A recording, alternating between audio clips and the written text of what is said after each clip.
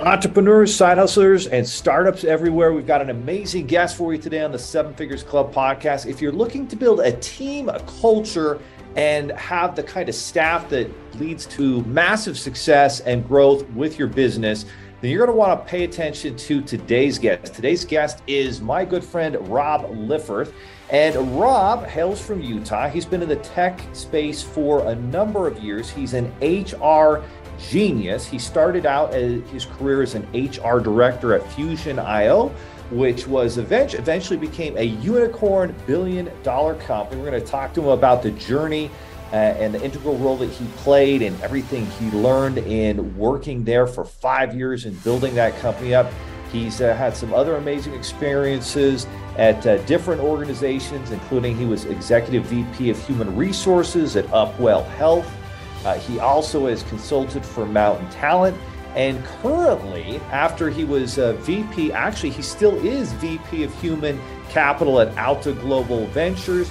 He co-founded Tech Buzz News, which is a big news source here in Silicon Slopes, Utah. He's also the co-founder and owner of ISO Talent, which is an incredible tech company that focuses in on staff and team and really placing the right professionals in your organization so that you can build the type of business that you want. Because as Jim Collins would say in the book From Good to Great, it's getting the right people on the bus that matters. ROBB, welcome to the show. There are over 32 million businesses in the U.S., and over 90% of them will never break seven figures in annual sales. So how do we as entrepreneurs or aspiring entrepreneurs break into that seven figures club? This podcast will relentlessly share the secrets, strategies, and tactics I've used to create 3 multi-seven figures businesses and bring in even more successful entrepreneurs than me to share their inspirational stories and tactics to success. You can create your dream business and life right now. So buckle up and let's go. Thanks, Leo. It's good to see you again. Nice to catch up. Excited to be here.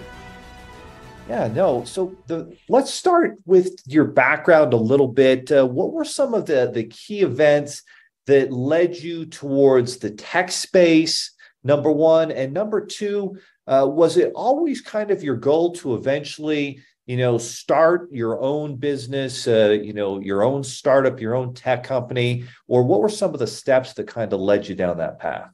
Yeah, so I've always been drawn to tech. I have my first degree is actually in information systems, and that was kind of my first foray out of college. I have a second degree in human resources that I got as well. And so I just always have loved tech. As far as starting a company, no, I actually didn't I went out of my way when I started my career. I never wanted to be an entrepreneur. I went out of my way, I'll never do that. My dad wasn't, he founded his own company, went through his whole life as that, and he had a very successful exit at the end. And I remember growing up, the funny thing about startups and starting your own company, there's that little dash between the start and the end. When you say you've been there that long, you have the ups and the downs. I remember watching, man, that grind is real, and it wasn't. Oh, yeah. I wasn't all that excited about it, but I was excited about. I like the idea of building stuff from scratch. And so, when we jumped into, I was really drawn to the idea of startups. I just didn't want to start my own for a long, long time until I had I ran into an idea that we had to put, take a run on. So when I came out of college and, I wanted to jump into tech, and Fusion was had a couple smaller roles, straight out of college for a couple of years. And I got a tap on my shoulder from an old professor of mine. I said, "Hey, I got this lead. You should really consider it." And I was like 8 months into my current role, and I'm like, "Oh, I just landed this thing." But I took the phone call, and as it goes, I jumped on. That was a wild ride. So and it's been and I've never looked back. Once I got it, like that taste, I could not be in startups. So when you started there at Fusion in 2009, how big was the company? And, obviously a big part of a startup is getting the right people on the bus, recruiting the right team. What was that process like as you started out there in 2009? Yeah, so there was about, I think there were 75 people at the company at the time that I came on. And that was September-ish of 2009, November 2009. And it was me and there was two other people in that HR group. And our task was to grow it as fast as we can. We just closed a round of funding. We had a lot of money. We had a really innovative idea that was taking off the market. And so we had to expand across the globe. And so that was my first, really, we opened up 22 countries, and we were hiring on every continent and in every position imaginable on the most wild, really specific technical things that we had to find, both in software, hardware, down to the kernel level. It was a really, really tough technical solution, not only to solve the challenge that Fusion AI was solving, but to find the people that could do it. And so we were, I still have, there's some people I still feel guilty. I pulled a guy out of his PhD out of Yale, to go, he made a bunch. But you do these things because you just had to take advantage of the opportunity that was in front of us. It was amazing. So we grew from 2009 to when we exited from SanDisk, which was 2014-ish. I think that's right. Summer 2014. There was 1,000 people, right? And so it was just this wild exponential growth of people that were coming in. When we went public, I think we went public around 600 people, which was about 2 years later. We went public in June of 2011. So we were just stacking them in as fast as we possibly could. We put about 250 engineers in there in that time. So it was awesome. Wow, unbelievable. So you went from 75 headcount all the way up to 1,000. And as the HR director, a big part of that was you trying to find, and your team's finding the right people, and you're having to hire across 22 countries. Is that what you said? Yeah, that's right. Yeah, we hired from 22 countries. We did it all from the United States. And so it was an interesting challenge. So we had, we brought in some really, really talented engineers, recruiters that helped us do that. Just some absolute amazing people. David Hollingshouse, Joe St. Ledger. These guys were just legends in their own world that could go and find these talents across the world and build out an amazing sales team and technical team. And then we had some other engineers that came in and helped us, recruiters that helped on the engineering side as well as we started to expand. So obviously didn't do it alone, but it was one of those things that I think in the 5 years that I was there, my role split 7 different times. I did everything under the sun in HR, just because you just do what you have to do.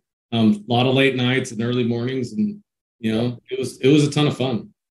Exactly right, and grew that, and then so you guys IPO'd a couple of years later in 2011, and then from there continue to grow, and eventually were purchased by SanDisk, which anybody who knows anything about the tech space knows that that's a huge tech conglomerate that makes a lot of things happen. And so for them to pick you guys up, obviously they saw that this was going to be a great fit for everything that they were doing. And so you had that incredible success, that ride. And then what were some of the next steps throughout your career? And before you get to that, what were some of your takeaways of building a business that fast growing?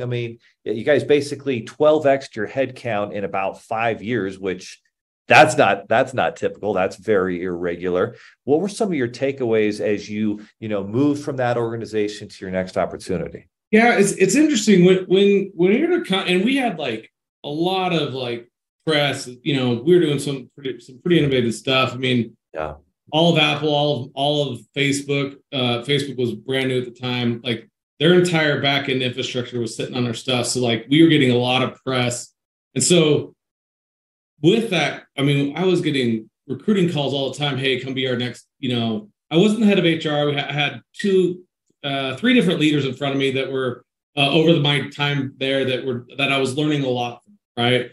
So I kept getting these calls hey, come run your own show, come run our HR department, at this next startup. And I said no a lot, which was one of my big takeaways from it. And the reason why was that, one, Fusion AI is really hard to recreate, right? And that's, looking in my career at this point, it's really hard to recreate that kind of success. but I was still learning a lot from these leaders, world-class leaders, like, Kay Tolomeo, David Winley. David was the CHRO at Yahoo before Fusion. So just like crazy talent, right? And before I took that next step, because that was my ultimate goal for my career perspective, I just wanted to make sure that I was ready, because once I didn't want to go up there and stub my toe, and then that's really a good way to set your career back. And so patience was hard, because they were throwing a lot of money at me, a lot of different options, and you just have to wait. And so I just wanted to make sure that I was ready for that, and waiting for the right opportunity. In the last couple of years, there's been, obviously a lot of different things happening in the job market. And I think a couple of years ago, a lot of people, maybe made that decision and they jumped and they took the extra money, or they took this. And then, now things have kind of changed a little bit, and employers are looking back. And how important do you think it is where so many people jump ship so fast nowadays to be able to stay in one place and stay loyal to a company and a firm that gives you an amazing opportunity? How important is it for people to consider that as they're going through their careers? Because a lot of people will just take the extra money and run, and that's not always the right decision. It sounds like the decision you made to stay ended up being one that you were pretty grateful you made that decision. Yeah, I'm glad I made the decision. There's a value exchange that I think you have to be honest about it. So I think the greatest issue in people when they're managing their career is they don't appreciate the value exchange that's happening. And so my business partner Paul Ostrom says the definition of a good employee and a bad employee is the same, where the value exchange of the employees is above what you're being compensated, right? And so the way to offset that is through equity. And so that way, when an employee is creating more value for the company, they're being compensated through their equity that they've been given. I'm a firm believer in that.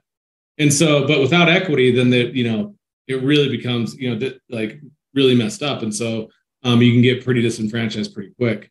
For me, I was learning a lot, and I was still young, and I think employees jump too early these days. And there's a lot to be said. Like getting into the loyalty between companies and employees, I don't think that we've gotten to, it's not like my parents' generations where you stay at a company for 40 years anymore. I think it's healthy for employees to move on at some point, but I think it's happening way too early. Like right now, the average tenure for an employee is 2.3 years. I think 5 years is healthy. 4 or 5 years, you get into the spot where you've learned what you've learned. It's time to go and maybe learn for something else, and employers should celebrate it if it's done in the right mark, and employees should be, there should be a mutual respect when you leave, if it's done correctly. And you made a huge point there, because a lot of people will think, oh, I'm going to go work for the established company. I don't want to work for the uncertain startup. And yet that established company is probably not going to have that opportunity where you can earn some equity shares by delivering a lot of value. And when you can jump on a startup that has that type of opportunity, and those equity shares can take somebody who's number 50, number 100 in an organization, and really have an amazing exit at some point that you're just not going to have the opportunity elsewhere. And so I think that's an important value bomb that everybody listening today should take away, is startups aren't for everybody, but for those who are driven, can put in the extra time, deliver more value, and help that company get the result, there is an amazing reward at the end when you actually put that in. Yeah, it's interesting. So Fusion.io, when we went public in 2011, I think it was June 2011, and there was over 40 employees outside of the executive staff. So outside of the C-suite, 40 employees were made millionaires who were not millionaires the day before. And so, and it was a real testament. The founders were really great about being very, very generous. That was the day one strategy that they made, was that they were generous with their equity. If I'm going to make it, we're all going to make it, was the mindset. And it set, if you go back and look at the alumni of Fusion, I mean, there's that tree of success has been broadened by that. And it leaves a legacy to those founders that helped establish these guys from a personal perspective. They go out and start their own thing. So that was, it was great. It's awesome. I would kind of describe it at that point almost as like, you guys, well, Fusion won the Super Bowl there. You guys were all Super Bowl champions. And for the rest of your life, you're going to remember that team and that experience. And that's just awesome. So you got there. And then next, you started looking at additional opportunities. And then your next step was you went to Upwell Health there, and served as executive VP of human resources there. So it sounds like at that point, you took on a greater leadership role. What were some of the challenges as, became a new leader executive in that firm? Yeah, I came in. So that was, it was another, Fusion was a Mercado company. Upwell, previously known as Alliance Health, was another portfolio company. And they brought me over and said, hey, wants come take a leadership role. And it was my first, hey, you're the leader. Let's go run it. It had a lot of momentum, and it was going really, really well for a long time. We grew from 400 employees to almost about 1,000, about 80 million in revenue to about 200 million in revenue at its high watermark. We really, really, really nice growth. We ran into some issues in the marketplace, and it was one of those success stories, and it when all that flamed out, right? And so it was a high flyer. We did everything right from a growth perspective and putting in the right training to that established back to its revenue. And if you don't get everything, all your T's and C's and everything buttoned up, it can unbutton a company, and it certainly did in this standpoint. So there's a lot of learning that happened there. That was a big bummer, because that one had from a potential perspective was going a lot faster and could have been a lot bigger than Fusion was. But you got to keep innovating, keep everyone, keep it all clean. So. And so, things don't always go well in business. As Mark Cuban says, you only have to be right in business once. But every successful, business professional at some point is going to be faced with massive adversity. And so you faced that type of adversity and building that and seeing the growth. And then at some point, you guys just kind of hit a wall with that. How did you get back on track and push through that adversity? Because, I remember when I went through, a lot of adversity during the 08-09 recession. Business I started had done well and then didn't do as well during the recession. Investments I had made didn't go as well. In fact, they went horribly for me during the recession. And getting back on track really took me a lot longer time than it should have. How were you able to get back on track quickly and not take that failure quite so personally, but just use it as a learning experience? Because every successful entrepreneur and business professional at some point in their career is going to be faced with that, if not multiple times. Yeah. So when I left Alliance or Upwell, I went out and I just started consulting, and honestly, consulting was like me going through hey, what do I want to do when I grow up, kind of thing. And so yeah. I was, helping companies out and figuring it out. And I got a call from my now business partner, Paul Alstrom, who said, hey, look, come into our portfolio, take a look, come help our fund, our portfolio companies. And that's when I joined as head of HR for the fund. After I'd been, looking for, kind of consulting for a year and figuring things out. And what it was, to answer your question, I had to figure out that, what made me successful, back in my other roles. Right. And so it was surrounding myself with good people, betting on myself, right. Knowing what I'm good at, knowing my holes, my weaknesses, right. And being, painfully self-aware of those weaknesses, because you're not good at everything. Right. That, that's and that's the disillusionment that I think a lot of hyper successful people will fall into, is they think that they have just the Midas touch on everything, and that's not always the case. And so if you can identify your weak spots, and surround yourself to complement those weak spots, that's what we did. And so as I came into Alta Ventures, we started looking at the needs of what the portcos needed there, the portfolio companies needed. And a lot of it was like they were series seed and series A companies, and they all had talent issues, right? Couldn't find talent, couldn't recruit it fast enough, didn't have the know-how, whatever. And so we started working on solutions, and the first solution we worked on was bringing engineers up from Mexico.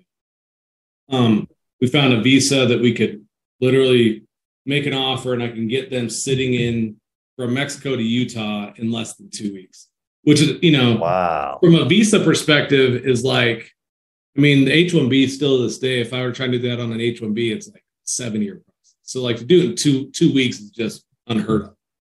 And we can still do that today. We didn't obviously invent that, but like we just really streamlined that process.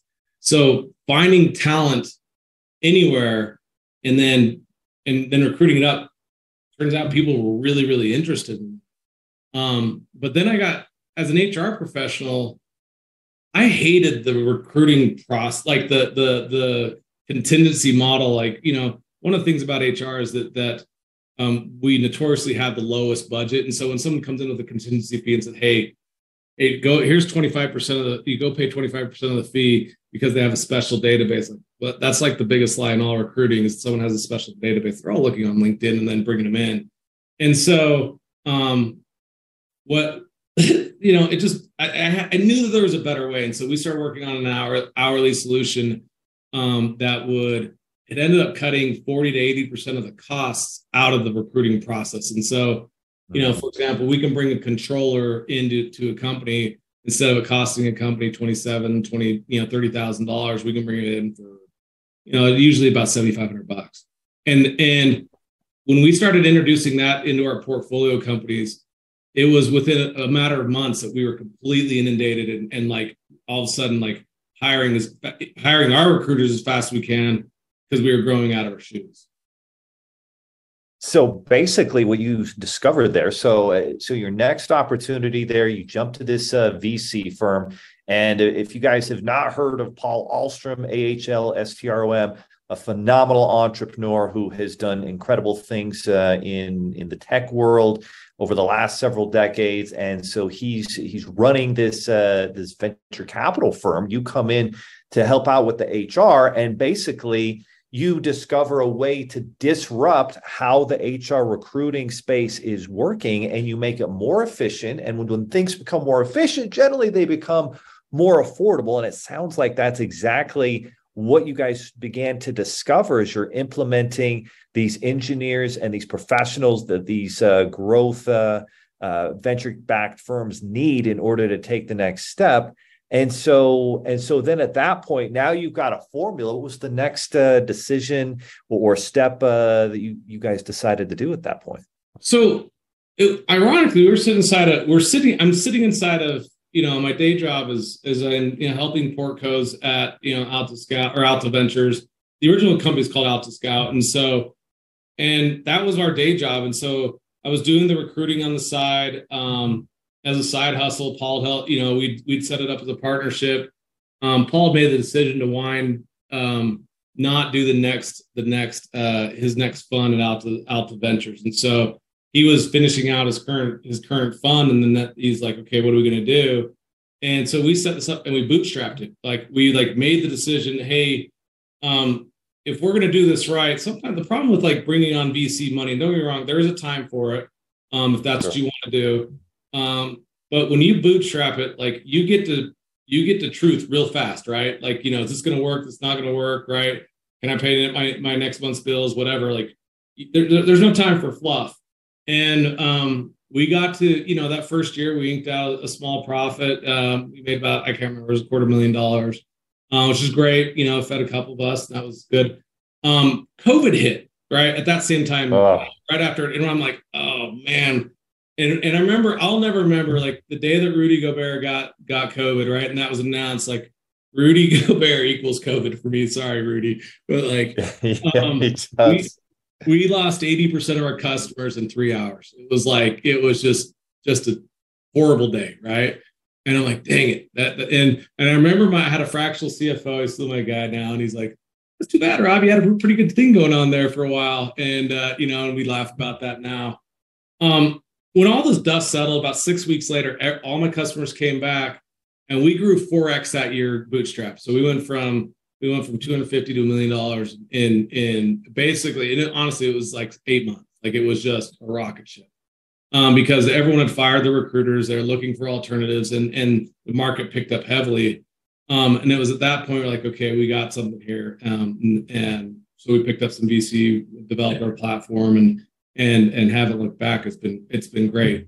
And we've doubled or, tripled and doubled every year since. And so it's been an awesome experience. The thing that I loved about I shouldn't say love it.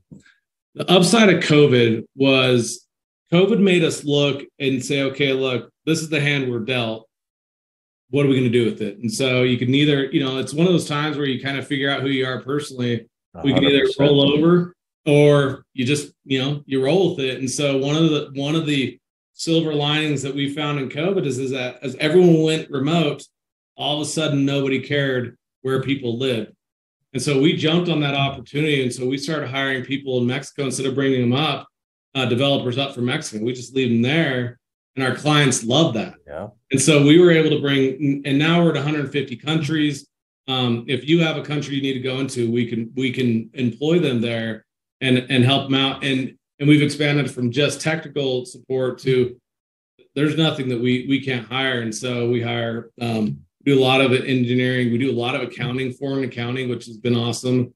You see a lot of customer service. Like the basic rule of thumb is if they don't need to be in physical, distance to a customer or a product to ship it or touch it, like do it remote, and you can save a lot of money. And what we're finding is, like, in these countries where you and I met in Chile, right? Like, amazingly intelligent people in every country across the world. It's just a matter of like getting access to that talent.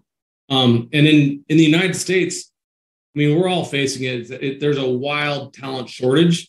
And so you have to be creative to fill your needs. Like, you have to, otherwise your business will die. And if it doesn't die, it will never reach its maximum potential.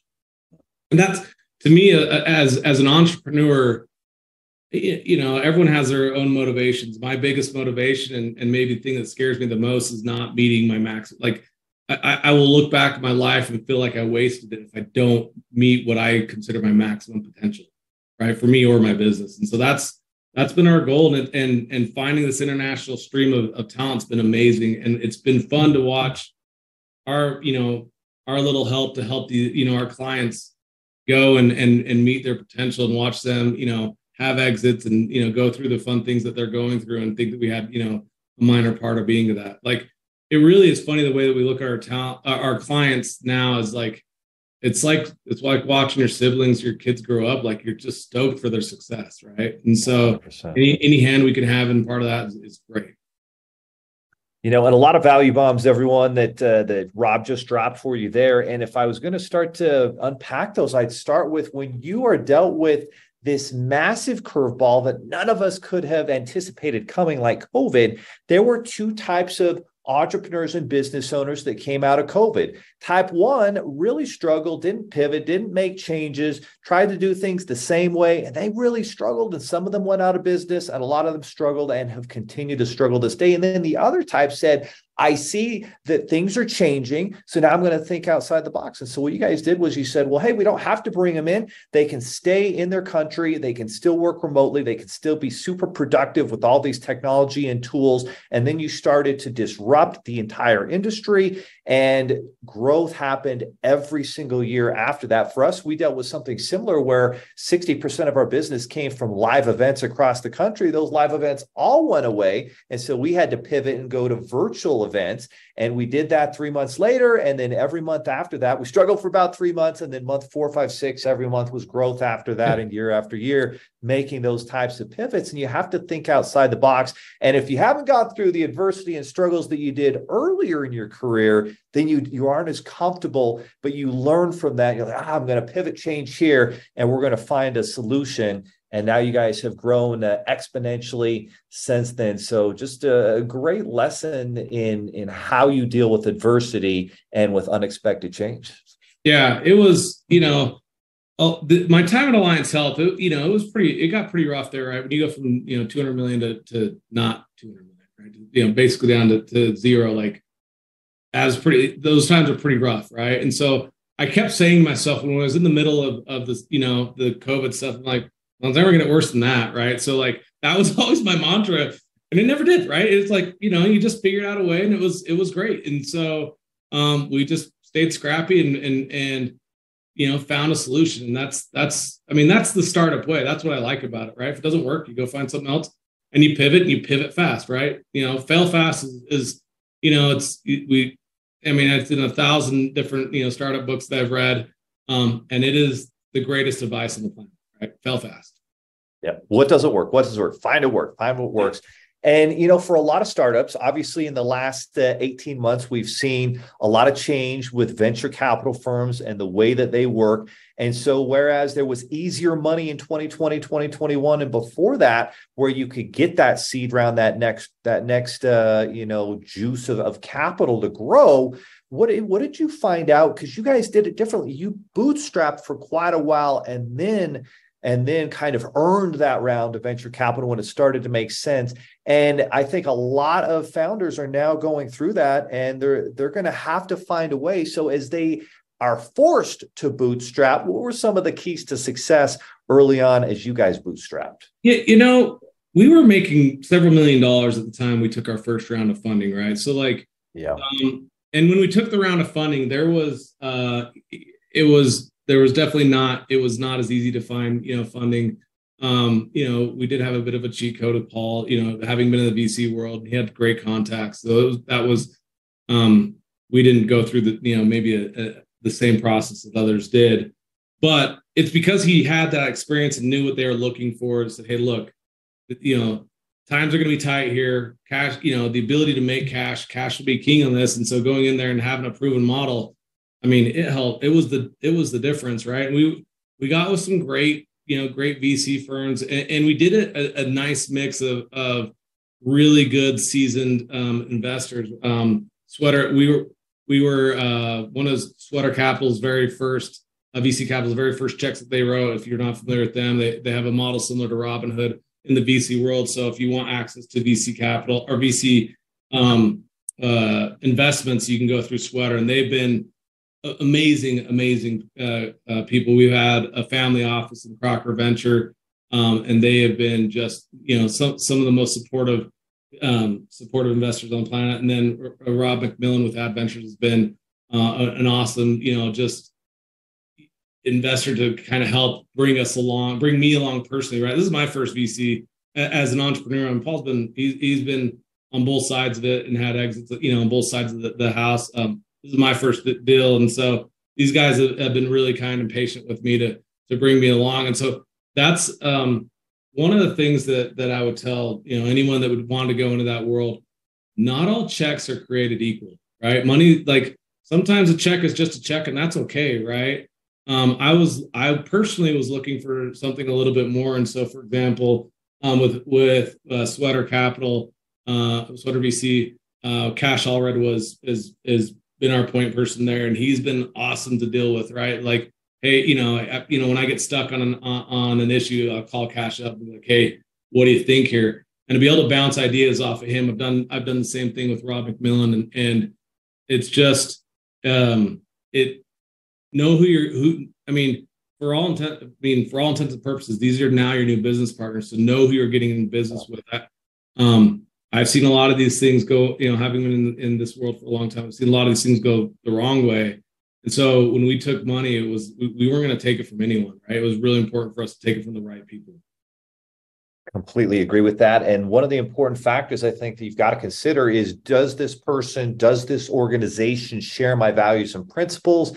And do they have a roadmap for success? Have they been able to, take other similar founders and organizations from A to Z, from a seed round to an exit, and really provide support and value, and maybe even introductions of strategic partners? Like, those things matter. And a lot of the times, the founder or the group might just be looking for the check. And you're exactly right. All checks are not created equal, and that's super important. So for everybody listening, thinking, wow, I'd love to have some assistance kind of building my team and staff. Tell us a little bit about your firm, ISO Talent, and specifically some of the problems that ISO Talent solves in terms of getting the right fit of people and staff with your business. Yeah, so one of the things that we look at when we built this out was we wanted to make sure that we could help people. We're not looking to just put somebody in an open role for you. That's not what success is defined at. Success for your company is defined in retention and finding the right role. So if we did our job correctly, that person better dang well be sitting in that seat at least a year from now, right? And so, and then also, like, if you don't like us, I don't want you to sit on some contract that where like you have to wait 30 days or 90 days to fire me. Like, I'm going to stand on my quality. If you hate me, fire me tomorrow, right? And like, all of our, that's how our contracts are. They've been that way since day one, and they'll be like that way as long as I'm here. And so those are principles that are really dear to us. And so when we go in and we're helping people find talent in your companies, we act as if it was our company, that we're inside, that these are going to be our coworkers, right?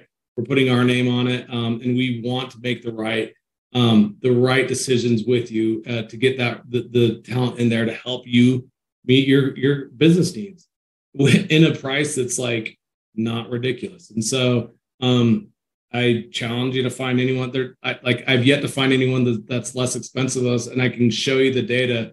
No one can do it. Our data, we are statistically speaking, we stack up better than anyone I've ever seen on the market. And I'll show anyone the data wants to challenge it. So everyone, we can hire somebody in less. It's typically 30 days or less, and the price point is fantastic. And there's not the only thing. As we built out and we started getting the need, we were building a marketplace, and so we actually have recruiters come from in all different talents and specialties. And so the only thing that we don't hire at this point right now is doctors. We hire everything else under the sun, right? We hire CEO, we hire lots of CEOs, we hire so many developers and salespeople. It's really our foray, marketers, and then all the way down to the front, someone answering the phone at the front line, and everyone, it gets treated the same. We have kind of the same principles all across the way. And if you want them here, if you want them in, I don't care if you want them here or you want them in the Philippines, it doesn't matter to us. We have recruiters in 12 different countries, in basically every continent. And so we can find the talent you need. So finding talent should no longer be your issue. We've made a solution that you can afford it, and that you can afford, any business can afford, and, to help you grow.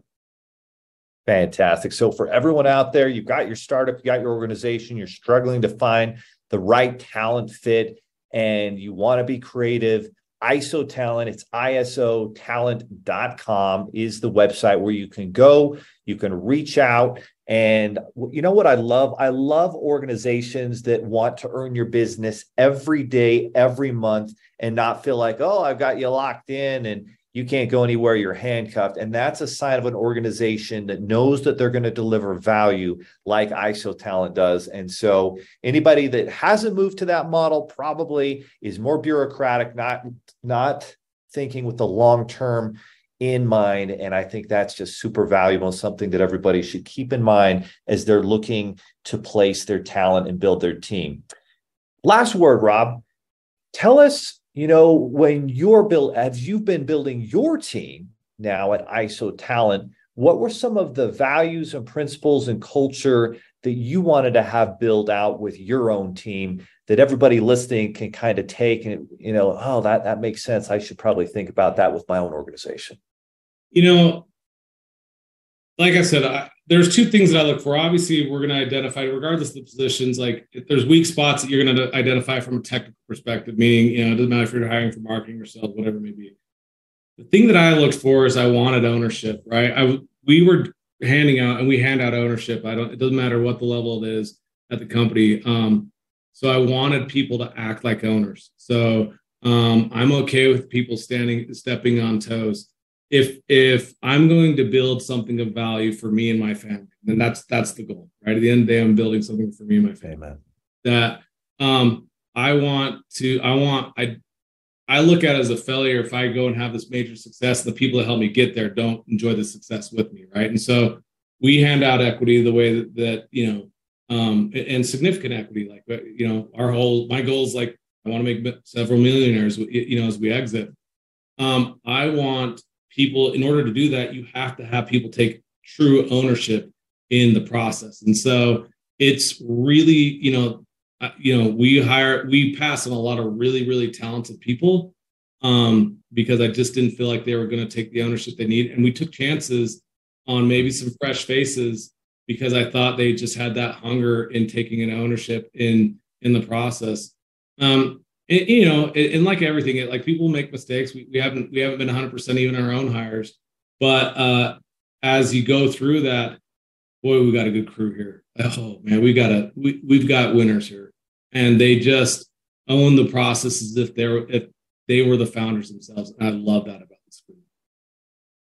Dang, what an awesome takeaway. Hire people that take ownership and then let them have the opportunity to earn, those shares, that equity, so that they're working for something greater, than just today, than just tomorrow, but actually working towards something of value where everybody wins and loses together. Super powerful. It reminds me of an interview I was watching where, the guy with the $100 million business is interviewing the billionaire, and he's like, hey, what's the difference between growing from 100 million to a billion?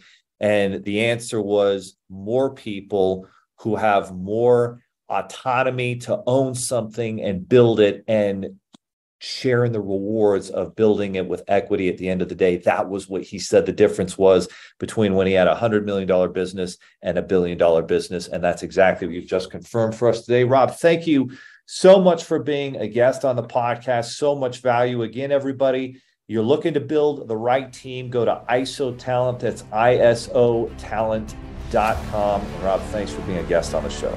Appreciate it, Luke. Are you looking for more seven-figure secrets, content, or even how you can launch your own recession-proof business? Then check out sevenfigures.com. That's the digit 7, FIGURES.com, where we share more videos, stories, strategies, funding solutions, entrepreneurial education, and even the secret business type that's recession-proof. Thank you for listening, and if you're finding value in our podcast, please give us a 5-star and invite others to join the club.